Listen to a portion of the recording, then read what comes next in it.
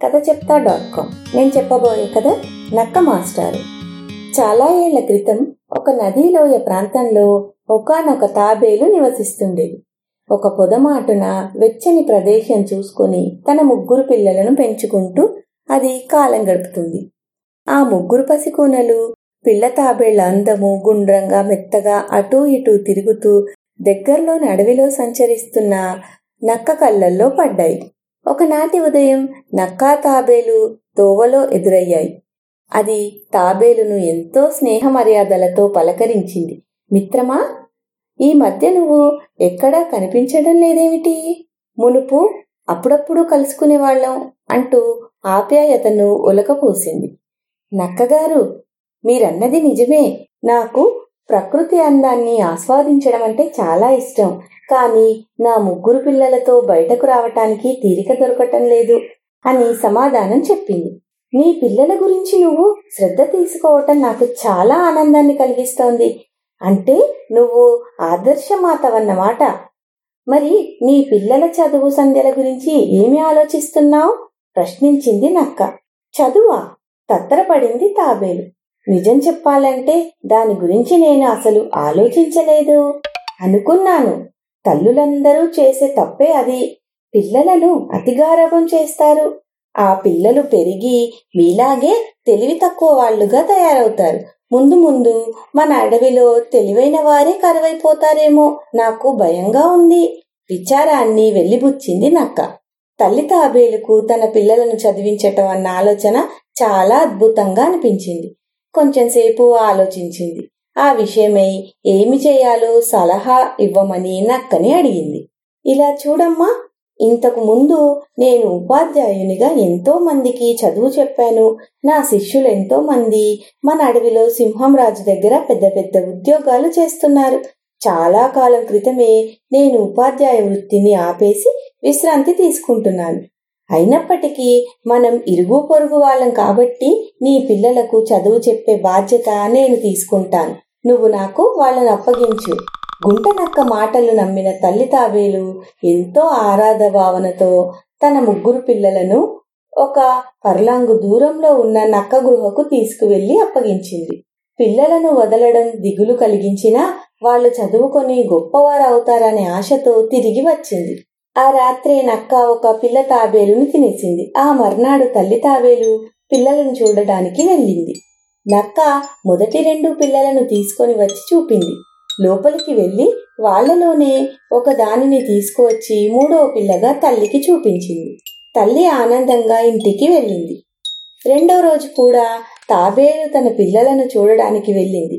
నక్క 3 సార్లు మిగిలిన ఒక తాబేలు పిల్లనే తీసుకొని వచ్చి తల్లి తాబేలుకు చూపించింది.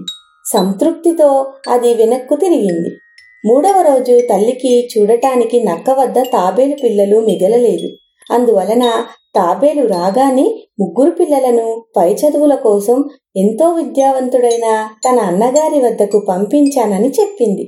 తాబేలు తన పిల్లలు అంత దూరంగా వెళ్లి చదువుకోవటం అవసరమా అనే సందిగ్ధంలో పడింది.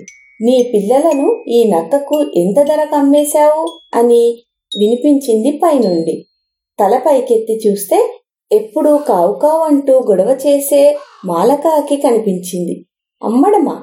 ఏమిటి నువ్వనేది? కోపంగా అంది తాబేలు. నేను నా పిల్లలను చదువు కోసం మన అడవి భవిష్యత్తును దృష్టిలో పెట్టుకొని నక్క మాస్టారు సంరక్షణలో వదిలాను, అమాయకంగా పలికింది. కాకి గట్టిగా, అది ఏడుపో నవ్వో అర్థం కాకుండా అరిచింది.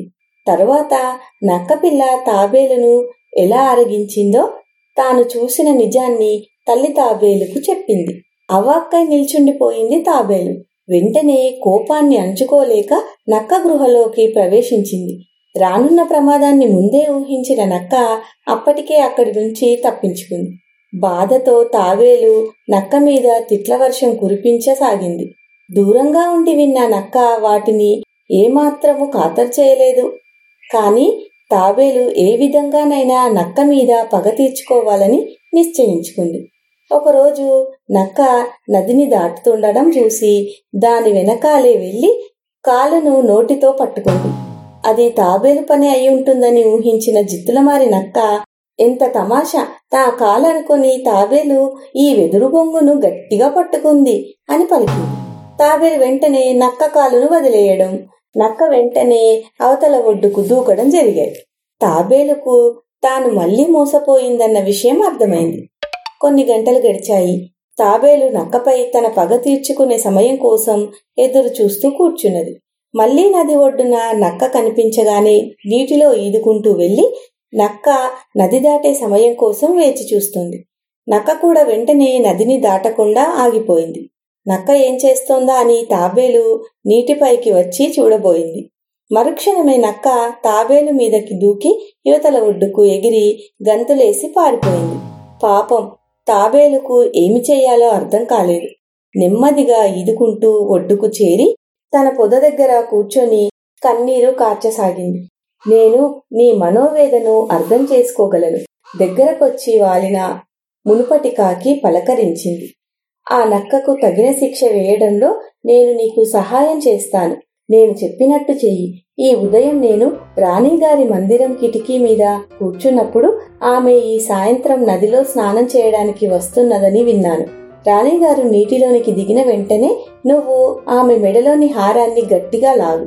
నిన్ను వదిలించుకోవడానికి ఆమె తన హారాన్ని విసిరేస్తుంది. ఆ వెంటనే నువ్వు నీటిలోనికి జారుకో. తరువాత ఏమి జరుగుతుందో చూడు అని పథకాన్ని వివరించింది. తాబేలు అంగీకారంతో తల ఊపింది. ఆ రోజు పౌర్ణమి. ఆకాశంలో నిండు చంద్రుడు ఉదయించగానే రాణిగారు తన చెలికత్తెలతో నది ఒడ్డుకు చేరుకున్నారు.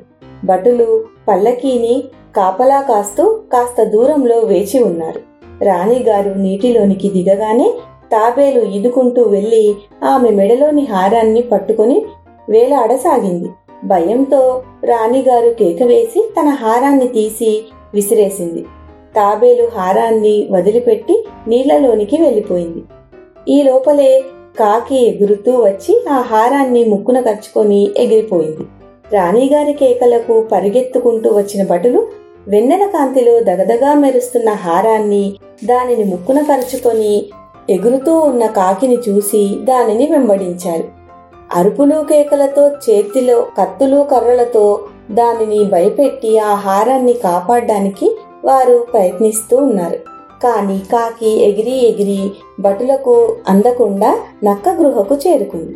ఆ హారాన్ని గృహలోనికి జారవిడిచింది. పక్కనున్న చెట్టు మీద కూర్చుంది. కాకిని అనుసరిస్తూ వచ్చిన భటులల్లో ఒకడు తన చేతిలోని బల్లెమును గృహవైపుకు విసిరినాడు.